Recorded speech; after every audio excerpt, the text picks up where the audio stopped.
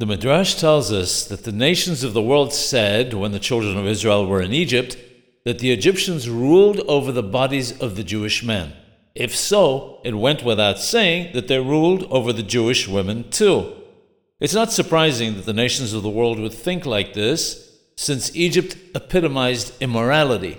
As we know, the Egyptian women had many firstborns. Each one would be from a different man.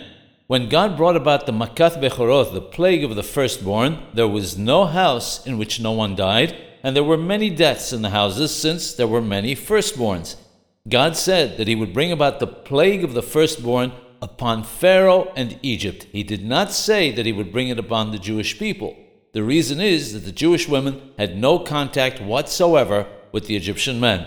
The fact that no firstborn died in any Jewish home was proof that no Egyptian was able to be the cause of any of the children in the Jewish homes.